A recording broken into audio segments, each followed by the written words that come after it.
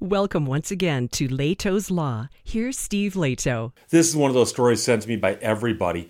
And the interesting thing is, from the headline, I thought it was a different story because it's happened more than once. We're talking about somebody who is innocent, whose home was destroyed by law enforcement. And law enforcement has an explanation as to why they destroyed the home. And I've done a story about a situation where the police basically chased a guy who was accused of shoplifting into somebody's home, and they wound up destroying the home in the process of trying to get the guy out. And so when I saw the headline here in Forbes, sent to me by a lot of people, after Texas City refused to pay for destroying her home, woman wins landmark Fifth Amendment case. So a woman whose home was destroyed filed a lawsuit and won. And so I saw different variations of the headline depending on where you saw the story. And my first thought was, it's that case about the shoplifting guy. No, it's not. It's not. So unfortunately, this is not a unique situation. I'm not saying it happens all the time or everywhere, but just enough to make me think it happened more than once.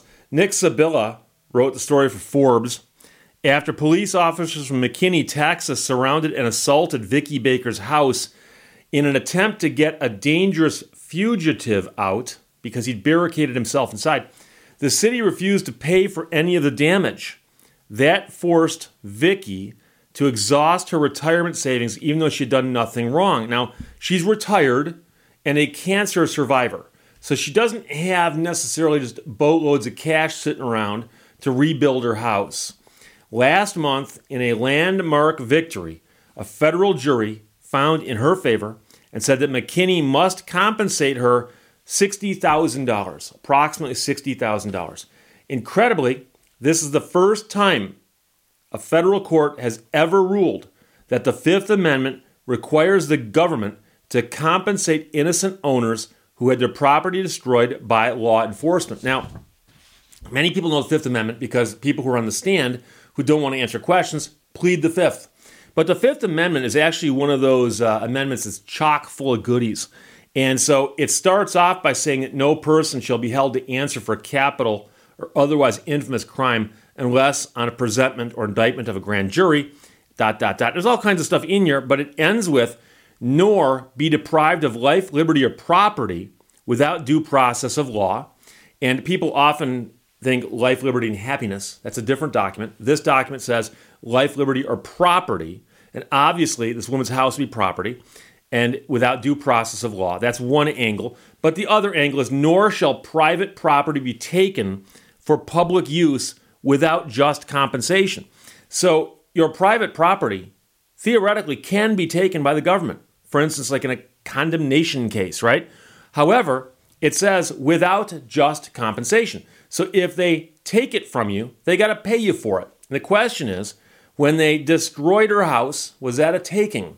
Or, on the other half, was she deprived of property without due process? So it appears the federal court has said yes. So here, Vicky did not challenge the actions of the police. She never said what they did was inappropriate for their jobs. She simply asserted that she was innocent and she shouldn't have to bear the cost of rebuilding her house, which was destroyed in the process. She said in a statement afterwards, "My priority has always been to make sure that cities like McKinney cannot treat other people the way they treated me.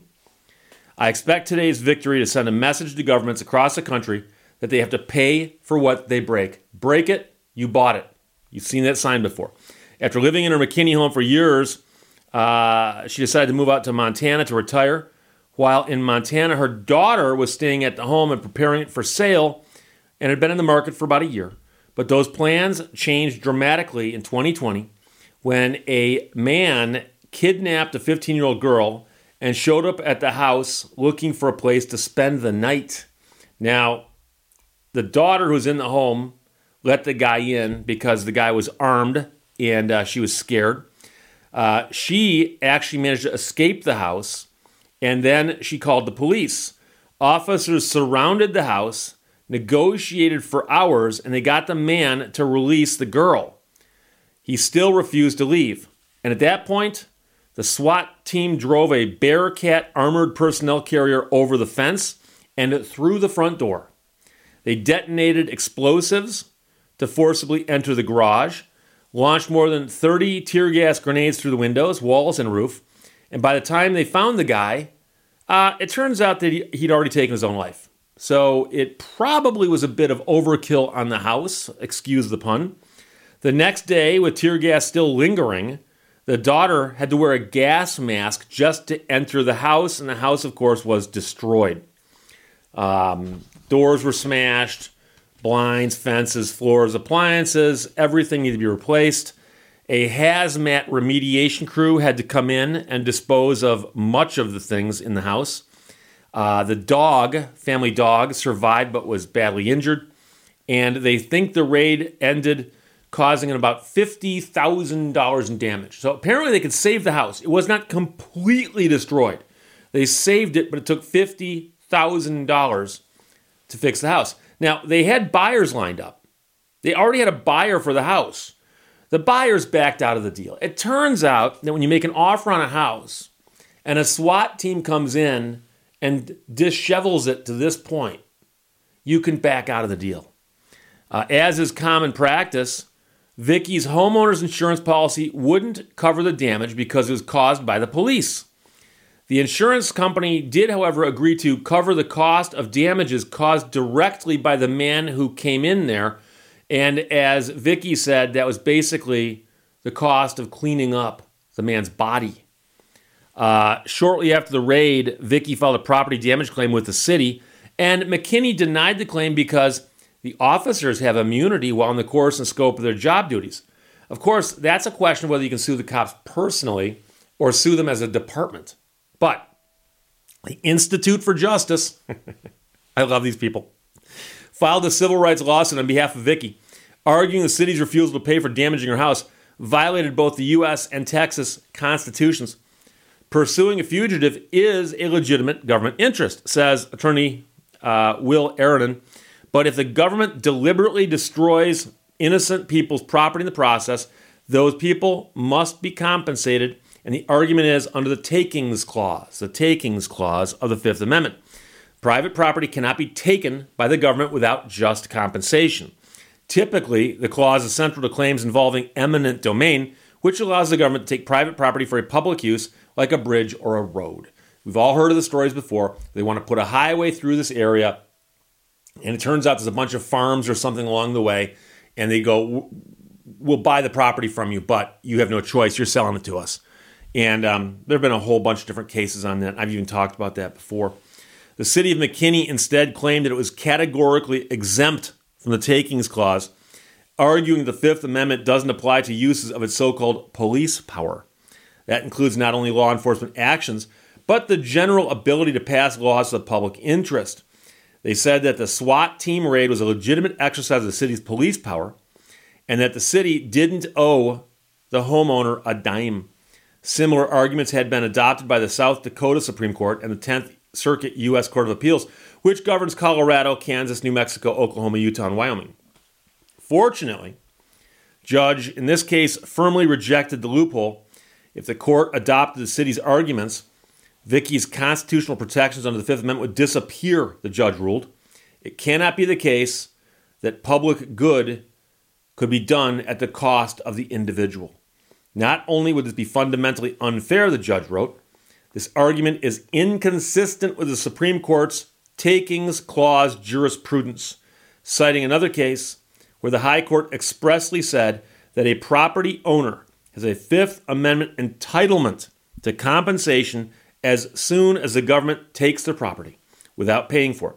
Or, as the Supreme Court succinctly put it in a decision from last year, the government must pay for what it takes. So again, we're talking about the takings clause, and that is, nor shall private property be taken for public use without just compensation. So there are situations where they can take your stuff, but they got to pay you for it.